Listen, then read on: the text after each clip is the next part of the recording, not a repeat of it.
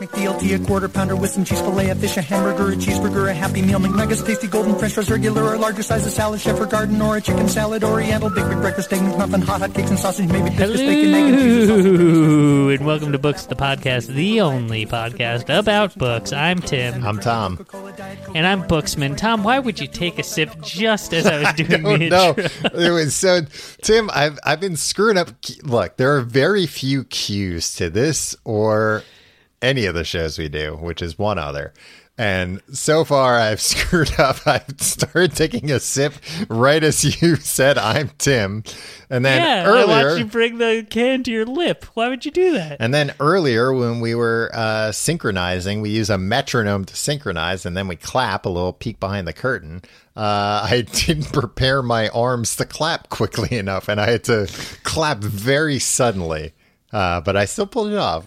People are listening to this right now, and we're talking over each other because this wasn't synchronized, but I suspect we're going to get a lot of questions about the metronome syncing. Sound off in the comments with your syncing questions. Me and Tim have metronomes. At the beginning of the pandemic, we met up, we stayed 6 feet apart, and we set our metronomes to the same click, the same beat. 83 beats per minute. Yeah, and then we walked away very carefully, and we've both had those metronomes ticking away in our respective homes ever since. Drives our significant others wild. But hey, look, we have to do it. We have to stay on beat. Yeah. We have to stay in sync. I think it helps in all aspects of our lives, even though we only record these shows one night a week. Mm-hmm. I think it helps us stay connected. It does. The constant clicking in our homes. And I find that I speak at a more consistent rate when just around the house. I'm always speaking at 83 beats per minute. I mean, I'm still on the fence whether it's worth the incredible amount of trouble to then edit out the metronome during the episodes. That's worth it. Yeah, I mean, it is a lot of painstaking work. I know, we had to take out every beat. And then redub what we said during that particular beat. Yeah, but I think it's worth it. There's a lot of ADR of just, yeah, what? Tom, did I tell you, I think it was back in December, my recording on the other podcast we do, the Complete Guide to Everything, got like corrupted. Yeah. But we recorded on a Thursday. Well, you're a very corrupt person, so I'm not surprised. No, the recording got all messed up. It took a bribe? No, Tom, it didn't record correctly. It didn't sound right. So somebody threw the match. Yeah, somebody threw the match. But I didn't realize till like 3 days later when I was editing it. Mm-hmm. So I had to just like re-record my parts. Oh, really? For like probably like a 15-minute long segment. Oh, Jesus Christ, like that's insane. 10 seconds at a time. And I'd be like, all right, this is what I got to say. And like I added in something, like I cut a part out and to like cover up. Luckily we went long that week, and to like cover it up, like I added like some yes, of course, while you were talking about something else. And it took me my entire Saturday. It took me like 5 or 6 hours to edit this episode that like nobody gave a shit about. It was the one where it had the pooping peacock or whatever that toy was. Yeah, the ostrich. Or was it an ostrich? Flamingo. Gotta go flamingo. Yeah. Yeah. But if you heard that episode, listener, just know that took more work than I've done than I've put into anything. I mean, and while you were doing that, I was certainly just laying on the couch in my home. And you probably could have just been like, hey, some of it got corrupted. Can you re-record 15 minutes with me right now? I'd be pissed, but I'd be like, yeah, all right. Tom, but our show is a dense, layered organism with lots of callbacks and, Yeah. we can't recreate. It's lightning in a bottle, Tom. Right. Well, you should have just rehearsed everything and then just done it live against me. Against my track, which was pristine, as always. Essentially, that's what I did, except just like 10 seconds at a time. I hope you never did any, idiot says what? Like right before I said what? Ooh, I could do that. Yeah. That would have really confused people if then I never addressed that. Anyway, Tom, I heard a rumor that you got some physical books. Yeah, well, before we get on to that, I was just going to say, you could also have really fucked with people if you started talking to the listener, but I never did. If you were like, I'm watching you right now, listener. And then I'm still just yeah. And then I told the guy, I don't want a bologna on my sandwich. And you're like, it's real. It's me talking to you. Tom doesn't know. Only I know. Yeah, I mean, either one of us could do that any week that we're editing. Well, but without that's what I'm saying. We probably wouldn't got paid for the ads we did that week. Understandably. No, Tom, these people are paying us for ads. There's nothing we could do that, that would turn them off to it. Yeah, if we haven't done it already. Yeah. Also, very accurate impression of what our show is like. I told them I didn't want bologna on my sandwich. Yeah. In real life, I could go for a bologna sandwich. I haven't had one of those in a very long time. Fried bologna. Never liked bologna. Fried bologna sandwich? Seems like just a grilled cheese to me, Tom. No, it's fried bologna. I mean, it's basically like poor man's bacon. Yeah. The way bologna fries up is pretty good. Tim, you mentioned earlier I got some physical books recently. Now, Tom, I've heard a rumor that you got that you have some physical books in your possession. Yeah, and it's been a while since I've read a physical book, and I gotta say, it's great. It's been especially a while since I've read a physical hardback, a hardcover book. I'm really enjoying it because I have an insanely hard time keeping my focus on anything lately. Yeah. And, on the Kindle, it's not like I read mostly on a Kindle, and you can't really do it has a web browser, but you'd have to be a maniac to use that thing.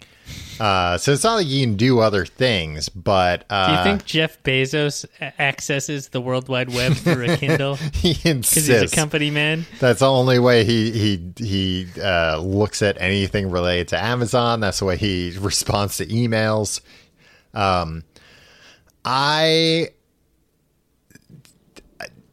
It's just Spit it out, Tom. No, I was gonna say I think too, the Kindle's very nice because it's convenient. I used to like the Kindle a lot because I would read on my phone on the subway, and it would sync up, which was nice. But now I'm never reading on my phone because I'm never going anywhere. But with the Kindle, it's a little too easy to pick up and put down. Which I think is the problem. Where with a book, it's all right, time to take out the old bookmark. See, that's how out of practice I am. But I am reading.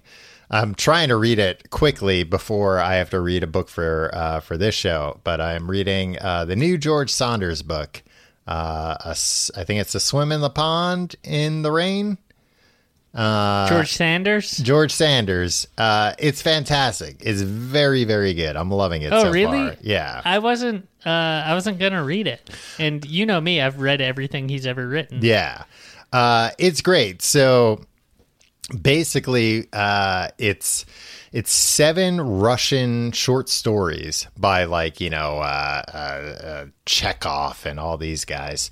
The famous. Yeah, it sounds like you're really learning a lot. Famous Russian authors that, and all people have been dead for a long time. These are all public domain stories, but he teaches a class in Syracuse about like Russian short stories. And this is basically like his class in a book form.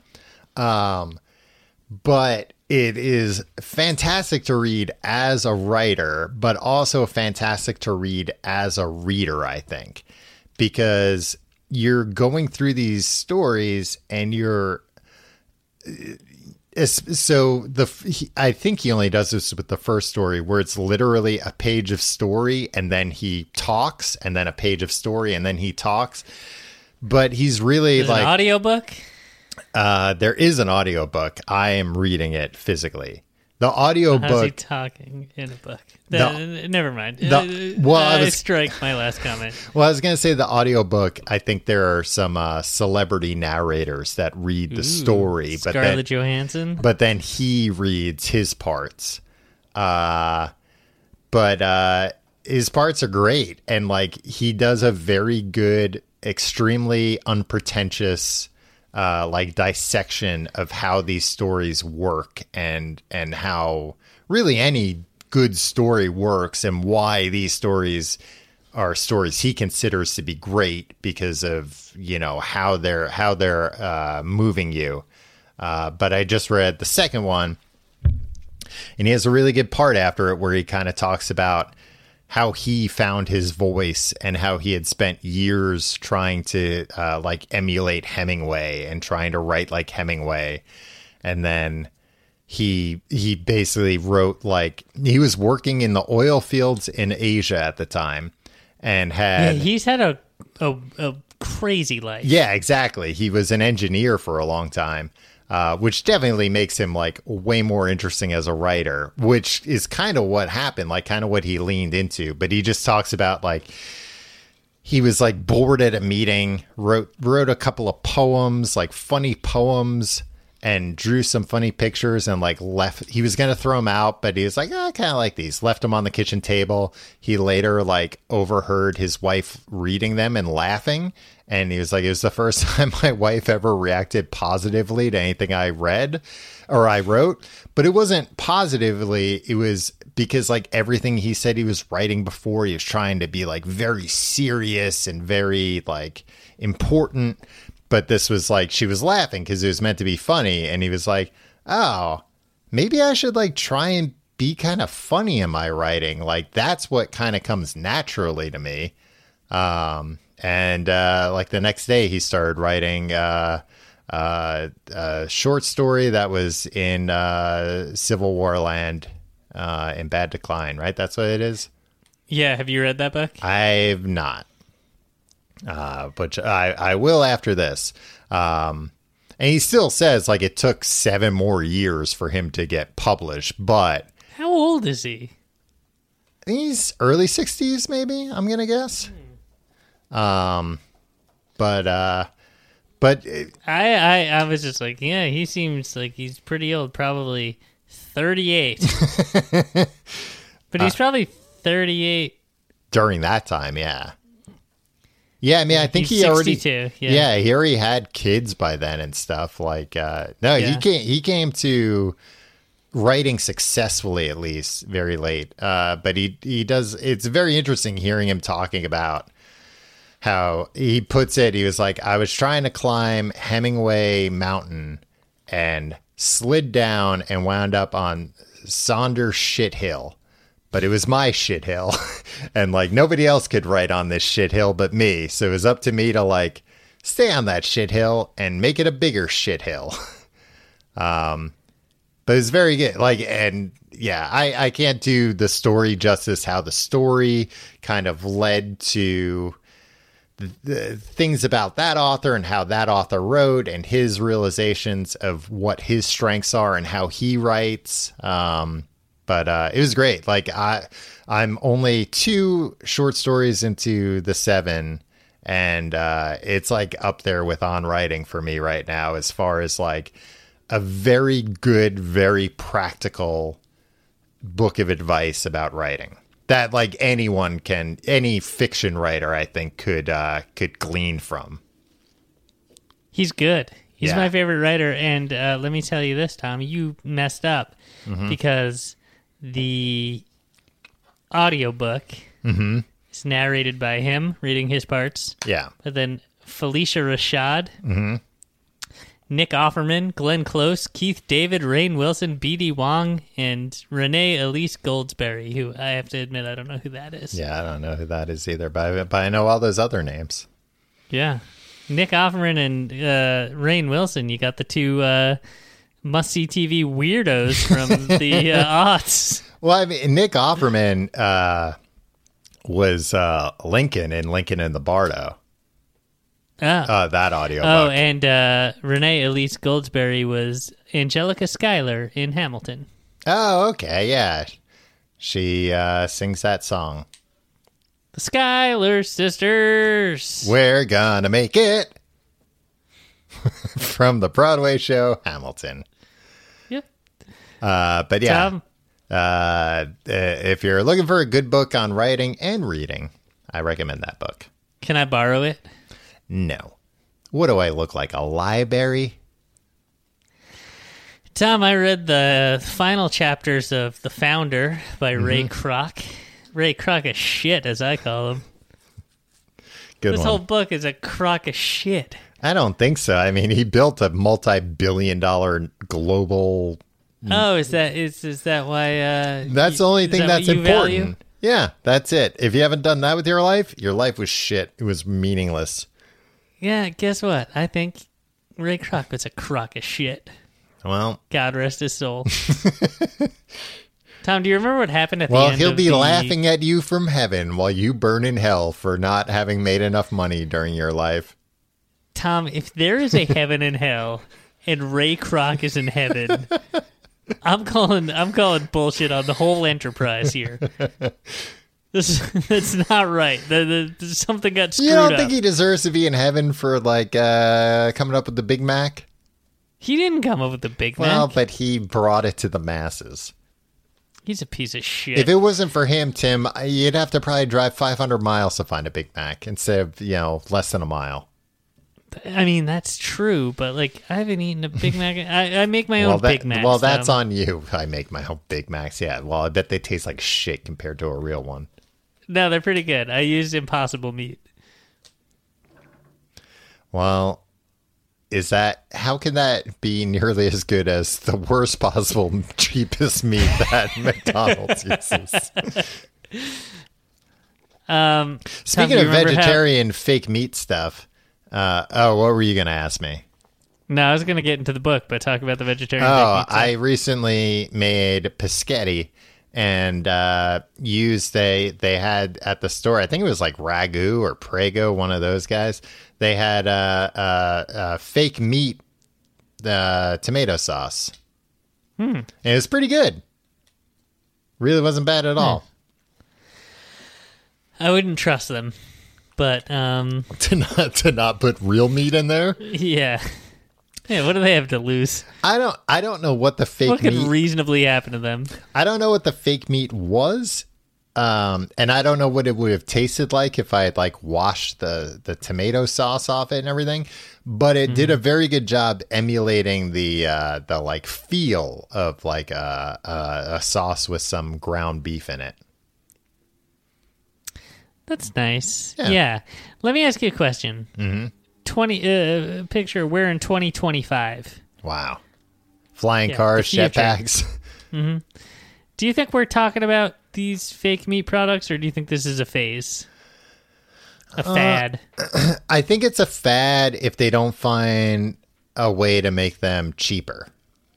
I think that's the biggest hurdle, especially when they're trying to. I mean, people like you who are actual vegetarians, you'll get it once in a while as a treat. But like, if you're eating an Impossible Burger every night, like, guess what? You don't want to be a vegetarian. It's the most processed thing in the world, and like, Yeah, it's, you're not I think, doing yourself any marginally favors. better for the environment, depending Right. on which way you're looking at it. But Right.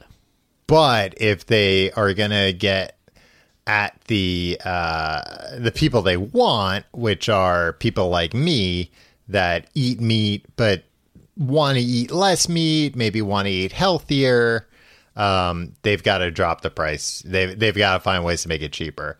But I will say, like, I'll often get a Impossible Whopper at Burger King. And it's like the entire meal is like $1 more, and that I'm fine with. But I just know, like, at the supermarket, I don't ever really buy Impossible meat just because it's like, this is so expensive. Like, this is more expensive than like the most expensive hamburger meat here. So I'm not really making hamburgers anyway. And to be clear, I try not to buy that. Like, I think ultimately that all that stuff Beyond and Impossible, all that stuff is fucking vile. I'd rather not eat it, but sometimes I'm just like craving a Big Mac. Yeah. And so like I'll make a homemade Big Mac with that, or I'll get the Impossible Whopper. But like, I was so pissed. They reversed this, but when Taco Bell like took all the potatoes and like a lot of the vegetarian options off their menu and hinted like, well, we'll be coming back with like Impossible or Beyond beef in this stuff. It's like, no, that's not what I want. I want ideally I want to eat not this garbage fake meat, especially if you're gonna have to pay more for it. Yeah, exactly. Yeah. Anyway, do you remember where we left off in grinding it out? I think he was trying to screw somebody else's wife. No, he got married, but he was in love with another woman because she didn't want to get a divorce. Yes, right. And he got a divorce before he checked if she was even interested in him. And then he moved to California, to Beverly Hills, and had a fucking full-on crisis. And then married a lady. Yeah. And he was just like, yeah, she was fine, I guess, but I was still in love with this other lady. Yeah. And then, you remember, he was about to go to war with Harry Sonneborn, the president or CEO of McDonald's or whatever. I don't know. Oh, yeah. And he was like, I don't know, man. All of a sudden, he changed.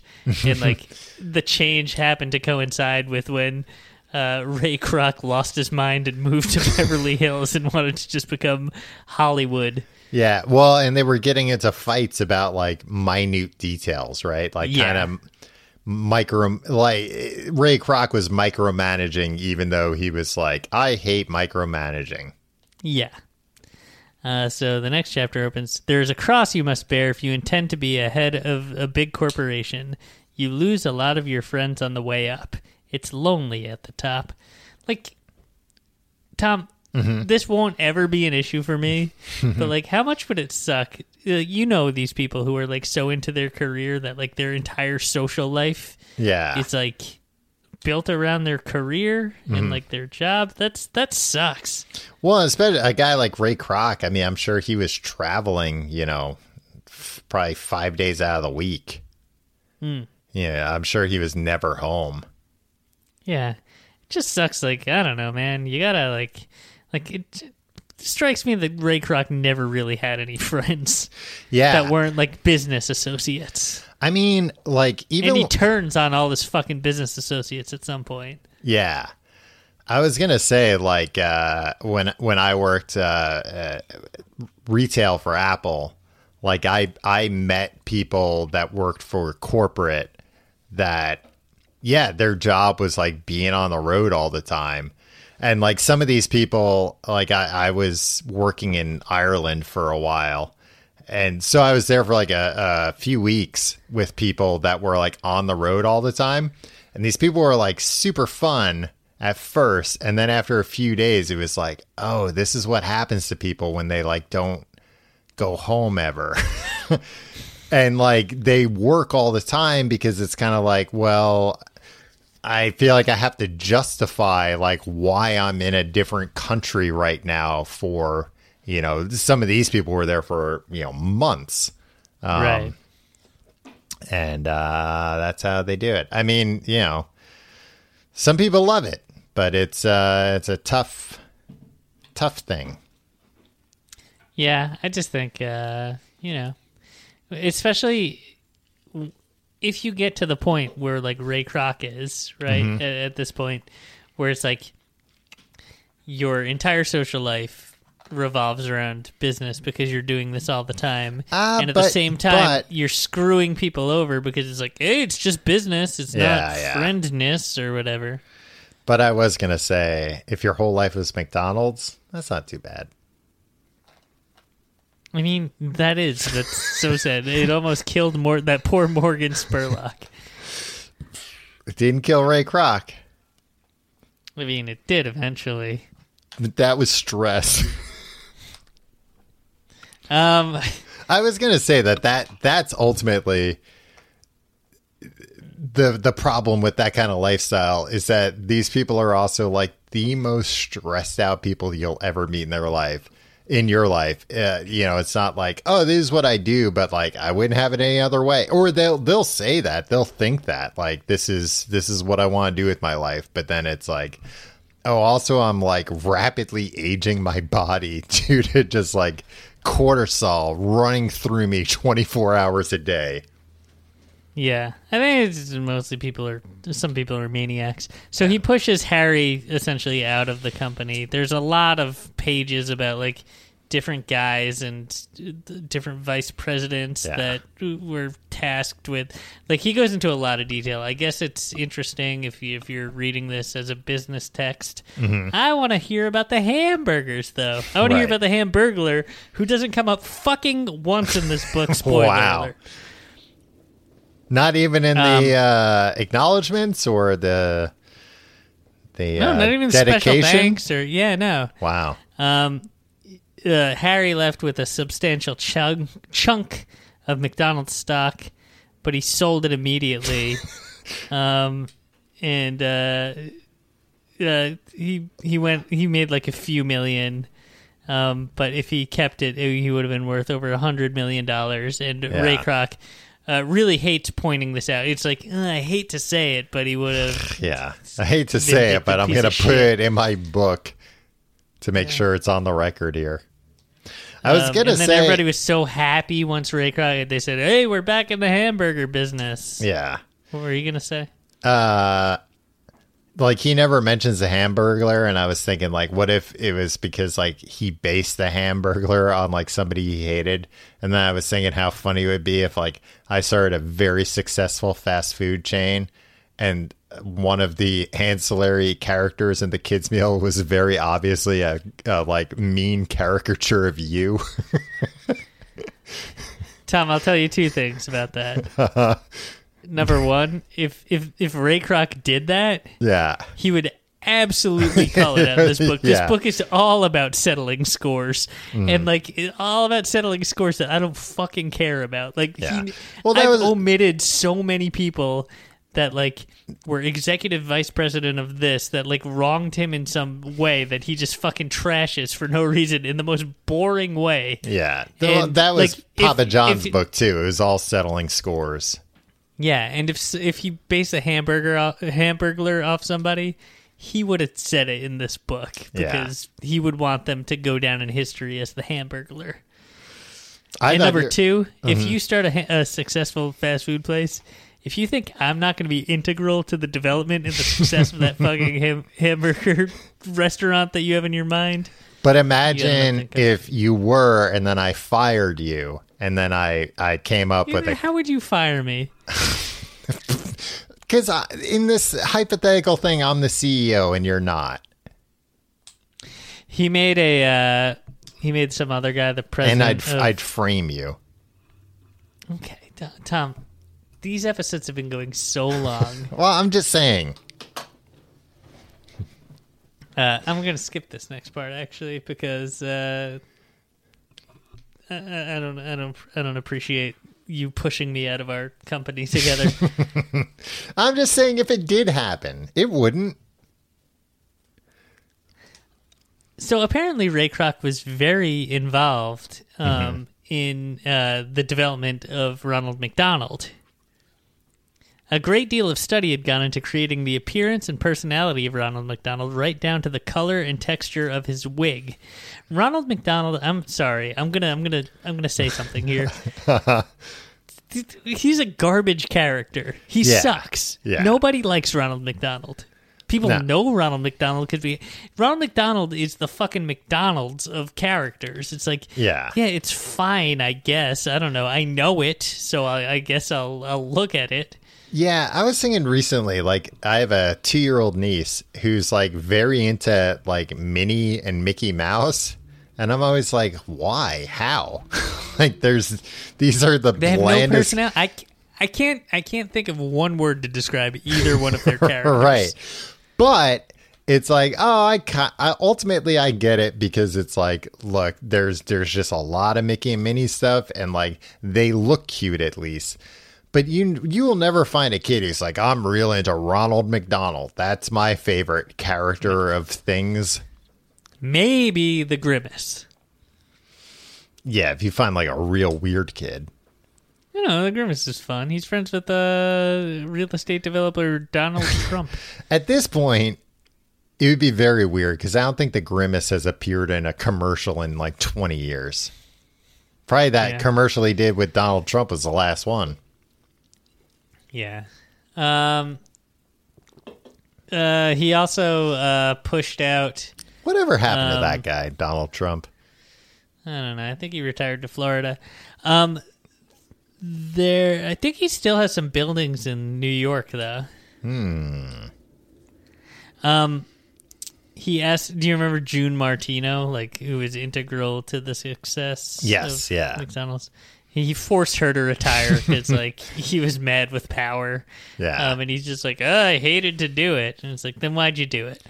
Well, all these people, and same thing with Papa John, it's like these people put in like 20 years of like insane hard work, and then they're like, I'd like to work like still more than regular hours, but like see my kids once in a while, and they're like, you traitor. And the way they justify it is like, I pushed them out, but, you know, they made millions in stock. And I guess, like, all right, I guess that makes sense. Yeah.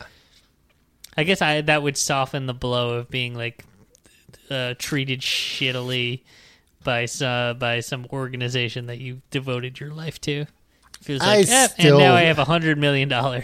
Yeah, I mean, it would probably still be like, I don't know, can't you just be like, well, you did a lot of work for us.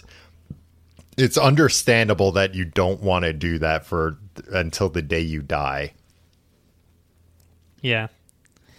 Anyway, he then gets an invitation. They're like, hey, we're opening a new campus for Hamburger University. And Ray Krockett's like, I guess I'll do that. And then he's like, oh, wait, you know who I'll get to see? Joni Smith. Now, do you remember Joni Smith was the lady that he was in love with? I thought he was going to say Ronald McDonald. No. I think Ray Kroc had access to Ronald McDonald whenever he needed him. Was Joni Smith a professor at Hamburger University at this time? No, she was the wife of like a major operator of franchises.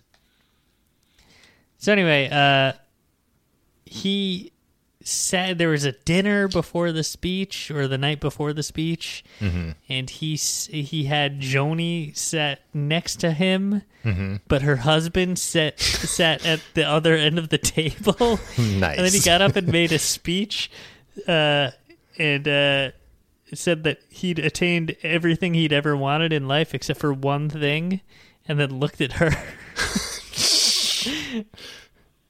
And her husband's like in the back row, like, what's he looking at? And then he had a big after party for the dinner at his hotel suite and invited everybody back. And Joni's husband was like, we should go. And she was like, you can go. I'm going to stay for the party. And she stayed till 4 a.m. Oh, man. And like everybody else left hours before, and they didn't do anything apparently. But then she did agree that they'd meet as soon as possible in Las Vegas, and they'd each get divorced. So okay. for this divorce, he was smart enough to be like, hey, before I divorce this wife, right, let's make sure are we're you on going the to same divorce your page. husband? Yeah. So it was fine. And then he was so amped up from that night that he didn't sleep, and then he had to give that address to Hamburger University the next morning, and he talks about, he's like, I don't know what I said because I was so tired, I was on no sleep, I was bullshitting my way through it, but so many people came up to me and said that speech changed their life. Yeah, right. They were in the audience nudging each other going, yo, is the dean hungover?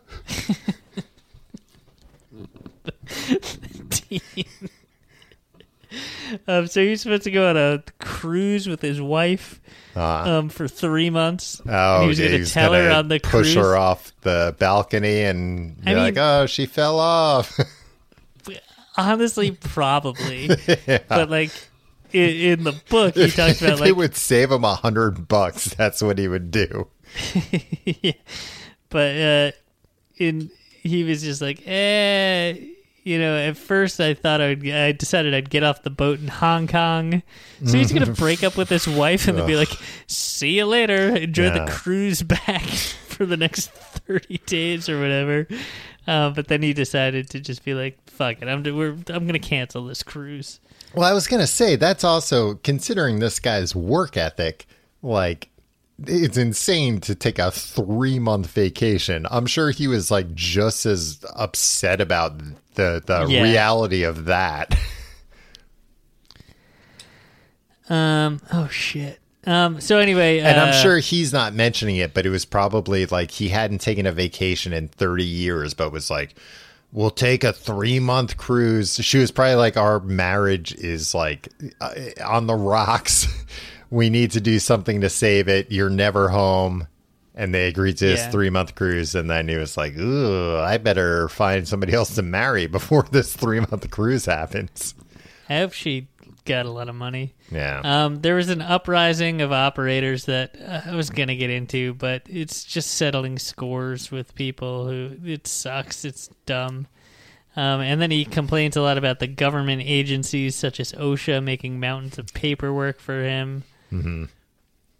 Then they the ad wizards in marketing or whatever, or expansion, came to him. Mm-hmm. We're like, we want to build what are called mini Macs, all one word, which are a scaled down version of the McDonald's restaurant that could be situated in smaller communities. Mm-hmm. And Ray Kroc was like, no, you gotta fucking think big. Yeah. Like, you thinking small won't do anything for you. And he was against it, but they did some and they failed. And he was like, yep, you can't scale back a McDonald's. Do you remember McDonald's Express in the 90s, Tom? There's one in the West Islip shopping center near Blockbuster Video. Yes. I didn't know that was considered a McDonald's Express, though, but it was a smaller McDonald's for sure. And they didn't have the entire menu. Oh, I think they, number one, didn't do breakfast. Okay. But I think you couldn't get, like, specialty items there. I think when they had, like, a promotional item, they just didn't do it. Huh. Yeah, so, I mean, I remember... 13 years after Ray Kroc died, they tried the same thing. Yeah. They did the same thing at Apple. They tried these, like, mini stores. And they got rid of them. They built like 6 of them and then stopped. Yeah. Let me see. Doesn't work. Just build. If you can't build it full size, then you shouldn't be building it. Also, I think, with those types of things, they think like, oh, if we build a mini store, we'll be able to cut costs tremendously while still making the same amount of money as a regular size store, and that just never winds up being the case. Right. And I guess you could put them in a strip mall. Yeah, but the McDonald's Express. You could put a regular McDonald's in a strip mall. Not really. Have you ever seen a regular McDonald's in a strip mall? No, I guess not. Well, sometimes maybe in like a park, like a bigger strip mall parking lot. Not a strip mall, though, I guess, like a regular mall. like a shopping center. Tom, this is so fucked up. The first McDonald's Express locations opened in 1991. These are smaller scale prototypes, usually constructed in prefabricated buildings or urban storefronts. No drive-through. Right, that do not feature certain menu items such as milkshakes and quarter pounders. What? What in the world? Guys, come on. Milkshakes, sure. Milkshakes seem like a real pain in the ass, but cooking a quarter pounder is no different. Patties that taking up that much room? It maybe takes, I don't know, a minute more on the grill because it's a little bit thicker, but that's nuts. I mean, I thought at this place they'll only sell Big Macs and quarter pounders and hamburgers, cheeseburgers. But yeah, that's insane if you don't have an item like that. These Minneapolis stores didn't have everything out, but they did sell everything. Yeah. I mean, yeah, that'd be crazy if they were like, no, to buy this thing that you want. Yeah, whatever. Tom. Mm-hmm. This book was written in 1977. I don't know what the deal was with the Big Mac at this point. Okay. If it was or was not McDonald's signature item the way that it has become known to be. But this is the only mention of the Big Mac in the entire fucking book. Okay. The Big Mac resulted from our need for a larger sandwich to compete against Burger King and a variety of specialty shop concoctions. The idea for Big Mac was originated by Jim Delgatti in Pittsburgh. Mm-hmm. And that's it. That's the only thing he says about Big Mac. Well, according to Wikipedia, Pittsburgh area, 1967, but it went nationwide in 1968. So I'm sure by, 9 years later, there's no way they kept it on the menu for 9 years. If it wasn't a huge hit. Yeah. And that McDonald's, Big Mac, Big BLT, it's the first fucking thing. Yeah. Wow, Big Mac, when it came out, Tim, 45 cents. Yeah. It just seemed like those two, the idea for Big Mac was originated by Jim Delgatti in Pittsburgh. And then he moves on. It just seems like that was a contractually obligated sentence that he had to put in there. That commercial ran for a year and a half, and it went off the air in 1976. Huh. And then they followed up with the Big Mac Attack campaign ad. But yeah, I mean, maybe it hadn't reached its heights yet, but it was certainly a popular item if they were, putting out commercials for it and stuff. Yeah, in 1974 there was that was the ad campaign with the song. Never mind. Yeah, I mean, I just don't think I think he wanted to downplay the Big Mac because he clearly had nothing to do with it. Yeah. And it really was a major part of the business. According to Wikipedia, Tim, it's often used as a symbol for American capitalism and decadence. He talks a lot more about his friend Dave Wallerstein, who didn't even work for McDonald's. It seemed like. Wow, he had a no. He was the man. Yeah, he eventually worked for McDonald's, but he came up with the idea for large-sized order of French fries. Why is that an idea? Is that? I mean, he said he loved the fries, but the small bag wasn't enough. He shouldn't get credited for that. And he's got 2 paragraphs on Dave Wallerstein, the guy that fucking was like, I like the fries, but they're not big enough. Hey, I got an idea. I always got the impression, too, that, the large fries were a lower margin item for them than the small fries. Yeah. Because like Who every knows? time I've been to a McDonald's recently, I've been like, you know what? Like when I'm not like very hungry or whatever, like, you know, I could go for just like a small fries, and then it's like $3. I'm like, well, I'm not gonna spend $3 on a small fry. I'll get a large fry for $3.05. Exactly. Yeah. He goes into a lot of things. He goes into the like. There's so much more about the apple pie than there is about the Big Mac. There's more about the Egg McMuffin, which I guess makes sense. Yeah. But this is at a weird time because this is, again, written in 1977, so only some stores did breakfast. Right. And he said, the breakfast program is growing at a very moderate rate, but I can see it catching on across the country, and I can visualize extensions of it for a lot of stores, such as brunch on Sunday. First of all, I found something more depressing than Sunday roast in the UK. A McDonald's Let's brunch. go to McDonald's on Sunday morning for brunch. He also keeps. A lot of people go to keeps a number of. What? A lot of people would go to McDonald's after church, though, which is kind of brunch hours. Yeah, but I mean, I think like grabbing some breakfast sandwiches is different than being like, well, we're going for brunch. Yeah. Well, but I also think brunch, you know, especially us in Brooklyn, it's taken on a different. It's considered mimosa. It's considered like a more extravagant meal with friends and alcohol and tapas. I have an email whatever. from our from friend of the show Fems. From suggesting brunch at McDonald's. No, from like March. I would say probably around March 20th, 2020, saying, "Do you really think we won't be able to get brunch for another month?" Yeah. What a naive fool.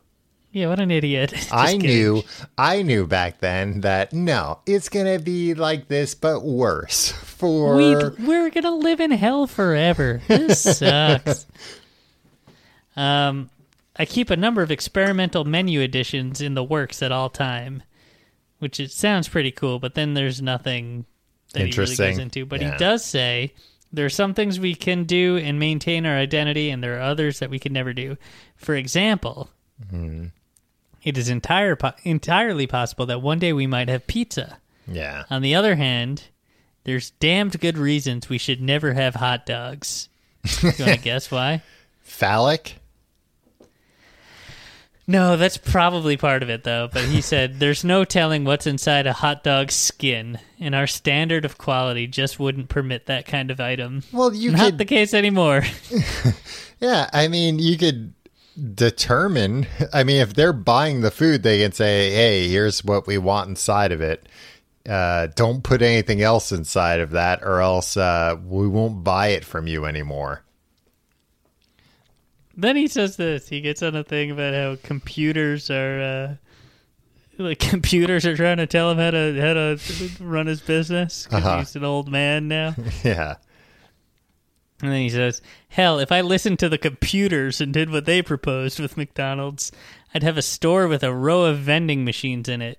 You'd push some buttons and out would come your Big Mac, shake, and fries, all prepared automatically. That sounds great.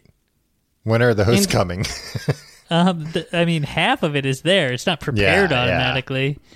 Yeah. But we never will. McDonald's is a people business, and the smile on that counter girl's face when she takes your order is a vital part of our image. Not anymore, pal. They're trying to get it all touchscreened. Yeah, I mean, also, like, I don't know. I've never walked away from a encounter at McDonald's and been like, oh, that person was so pleasant. They were so happy. Well compensated and yeah, they seem like they're having their career track. I think they're the on. time of their life here. Yeah, when it's like, oh, if that's important, if you want them to have a smile on their face, start paying them triple what they're making right now. Occasionally, activists of one kind or another have tried to use an attack on McDonald's to advance whatever cause they were pushing. Yeah. We are a convenient symbol of establishment business. Our development in New York City, for example, was characterized by snobbish writers as some sort of sinister plot. All right. What these fanatics actually opposed was the capitalist system. Their political cant held that to be successful in the context of free market enterprise, a business must be morally corrupt and guilty of all kinds of shabby business practices. Well... Yeah. Well, I always have a problem with like, oh, these people are just anti-capitalist. They're anti-American, and I want them shut up. I want them not to be able to say that. Exactly. Then he buys the San Diego Padres. Oh. That's fun. Yeah, it's a whole thing. It's all about how great of a negotiator he is, and it's like 10 pages of negotiating. I traded a baseball team for 10 hamburgers. I was greeted like a hero in San Diego. Old men and little boys stopped me in the street to thank me for saving baseball for the city. First of all, maybe an old man, whatever, saw another old man, is like, that's the old man that bought the baseball team, and I'm fucked up, so yeah, I'll talk to him. No little boy was like, hey, that's the... No little boy was like, mommy, that's Ray the man Kroc, who saved baseball. Yeah, it's bullshit. All right, so there's a famous situation where right when he bought it, he makes a speech. He grabs the PA microphone and berates the players on the field for not doing a good job in the stadium. But, okay, this is what happened. They were playing badly, and it was, I think, maybe one of the first few home games that Ray Kroc owned them. They were playing badly. He was pissed off, so he went to the PA booth, and he demanded to get the microphone from the announcer. And at that very instant, this is quoting the book, at that very instant, a man ran stark naked across the playing field from the left field stands. My voice boomed out into every corner of the park. Get that streaker out of here. Arrest him. Get the police. The streaker was never caught, but he had created quite a stir in the audience. What the fuck? How did they not catch it? I think that shit used to have. I mean, that's why like there were so many streakers in the 70s. I think it was like, oh, you won't get caught. No places had security back then. It's bonkers. It's unimaginable. You run naked through a baseball stadium, and they're baffled. So then he gets on. He says, "This is Ray Kroc speaking." He said he had good news and bad news for them. There were 10,000 more of them in the park that evening than had turned out to see the Los Angeles Dodgers opener, and bragging about how good they are. Right. The bad news is that we are putting on a lousy show for you. I apologize for it. I'm disgusted with it. This is the most stupid baseball playing I've ever seen. Wow, what a leader. What a way to rally the team. Yeah, and then he says he got like slammed by the press and the commissioner, so he gave a fake apology. Whatever. Then he especially like baseball, where it's like during the regular season, individual games aren't that important. Sometimes there's crazy blowouts, and that's just what happens. That was probably one of 5 games that he went to. His son, he gave the team to his son-in-law to run. Yeah. Anyway, he wants to show like what a great guy he is, and all the non-player people. Do you think maybe on the payroll. He had just never been to a baseball game, and he was like, "This is so boring. Everything's taking so long." Yeah, this is not a good show. He wants to show how great of generous of a man he is, and he was just like all the office people at the Padres. He told this guy Buzzy, who was running the team, I want you to give all these people raises across the board. Right? And that's him being so generous and wonderful. And then apparently Buzzy was like, no. Well, we compromised on it. We didn't make an across-the-board increase, but I made sure that the people who deserved a raise got one. So he wanted to get credit for being like... I wanted... And he's the fucking owner of the team. Yeah, but so the buck stops with him. This other guy, Buzzy, told me no. So, and I agreed with him and didn't do it. He kept coming up with ideas to make the games more pleasant. One of them was an electric one-man band, a player piano rigged with drums and cymbals, and all kinds of other effects. I was going to say, too, this guy, Buzzy, he was the manager. I think he was or like not the the GM, manager, maybe. but something. General manager. What kind of general manager when the owner is like, I want to give everybody a raise? Like, no. It's not coming out of his wallet. Yeah. Like, he would be able to take credit for it. He'd have happier employees. There's no way that's how that went down. I also came up with the idea for selling a big bucket of popcorn for $1. Yeah. We promoted it as the world's biggest box of popcorn. Wow. I have some other ideas along this line too, such as the new kind of cookie we're calling the Farkleberry Snickerdoodle. All right. He's an ideasman. Yeah, so he gave it to his son-in-law, whatever. He comes back to this a lot. Money creates problems, and the more you have, the bigger the problems. Just like Biggie said. Uh-huh. But he gets into this whole thing about at some financial meeting, some guy got up and said, "Isn't it interesting that Mr. Kroc has so much enthusiasm and spirit? You know, he owns 4 million McDonald's shares in the stock." Basically, being like, he's rich. Of course, he's going to be in good spirits. And he said, "But you see, that's the mentality. The person who thinks only in terms of where's mine can't imagine anyone else and not thinking the same way." Just like him being like, this guy can't see how many problems me, a fabulously rich person, has. What a fool. And then he was pissed that they were accused of shocking manipulation in their dispute with labor unions in San Francisco. "I suppose that's another way of saying we don't fool around. It's always shocking to be a loser." I don't know. He hates unions. Yeah, that checks out. I can't. I'm sure McDonald's has had a big hand in single-handedly keeping the minimum wage in this country stagnant for the last 40 years. And then he said, one other big mistake I made was I mentioned only because so many jackasses have brayed about it.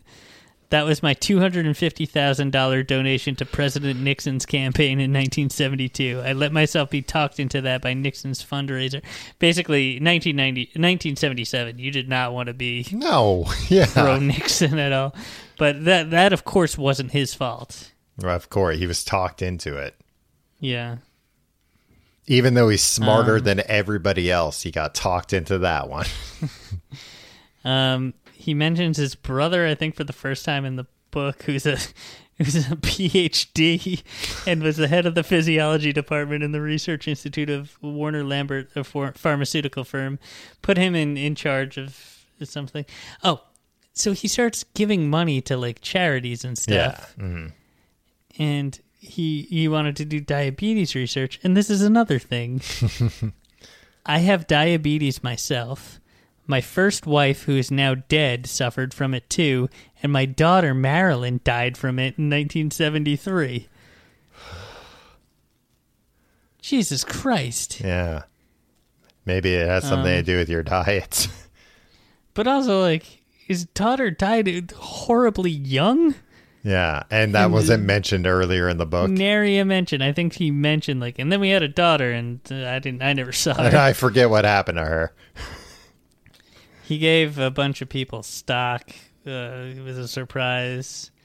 He did talk about the development of the Ronald McDonald House, which is a great thing that does great things for families. But like, it seems like he didn't have anything to do with it, but tries to take credit for it. Yeah, he's probably trying to get called the Ray Kroc house. Kids love Ray Kroc. Yeah.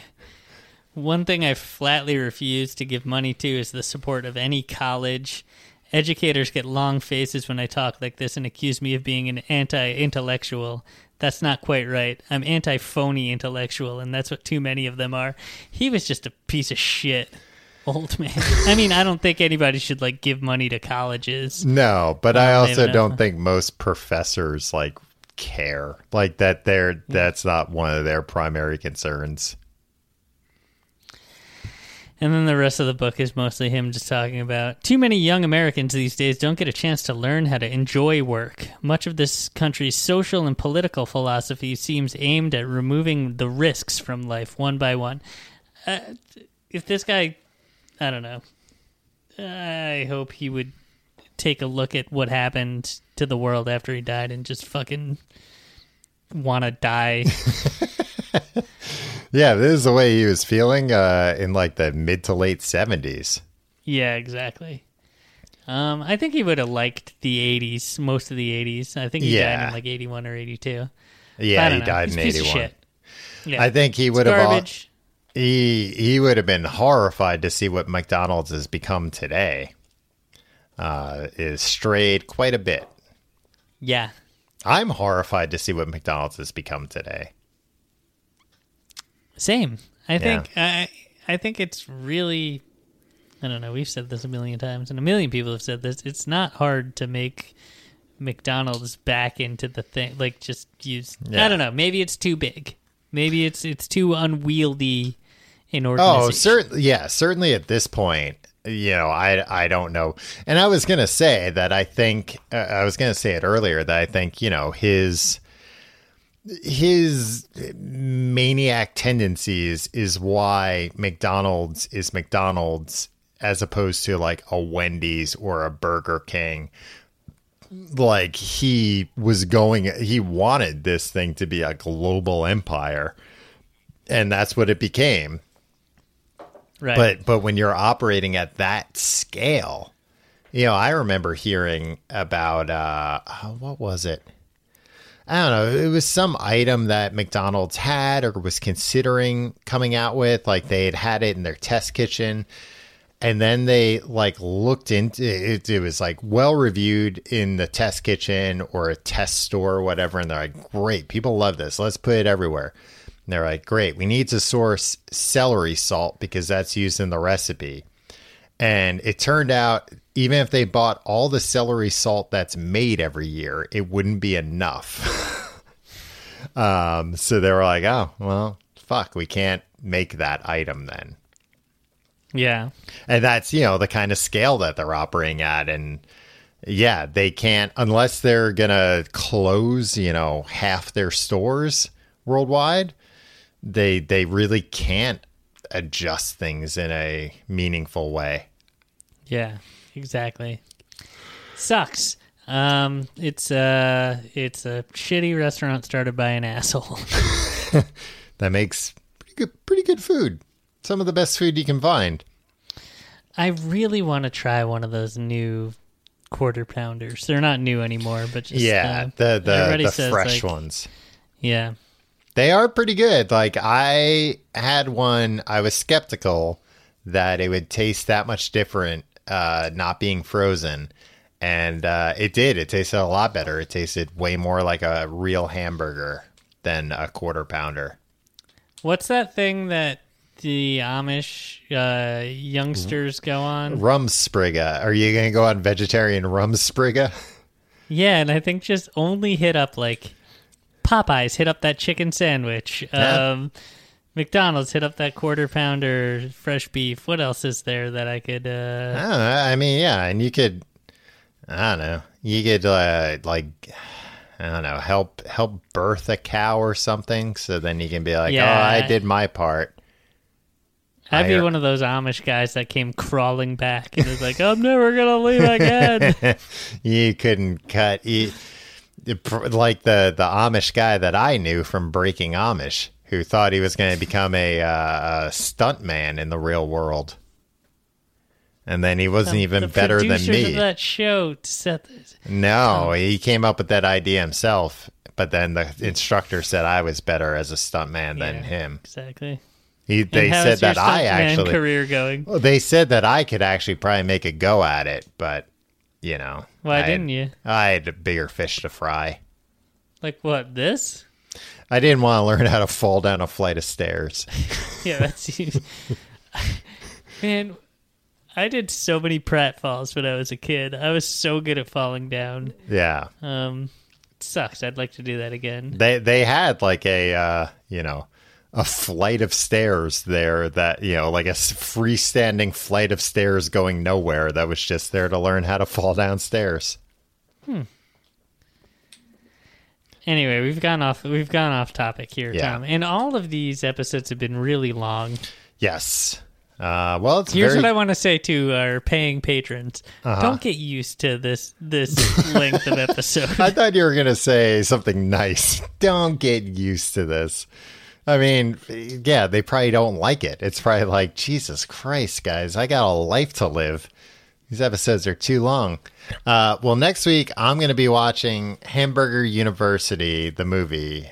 Hamburger, the movie, which is about Hamburger University.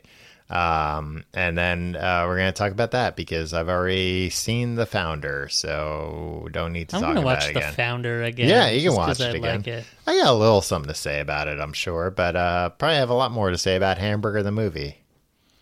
And then after that, we're going to do a Q&A episode. This Yes. is just the upcoming. And I think next week we'll try to coincide the poll with the episode. Mm-hmm. And then we'll have a full week to let everybody know the results of the episode so you can all... Let everybody simmer down, take the temperature down a little bit.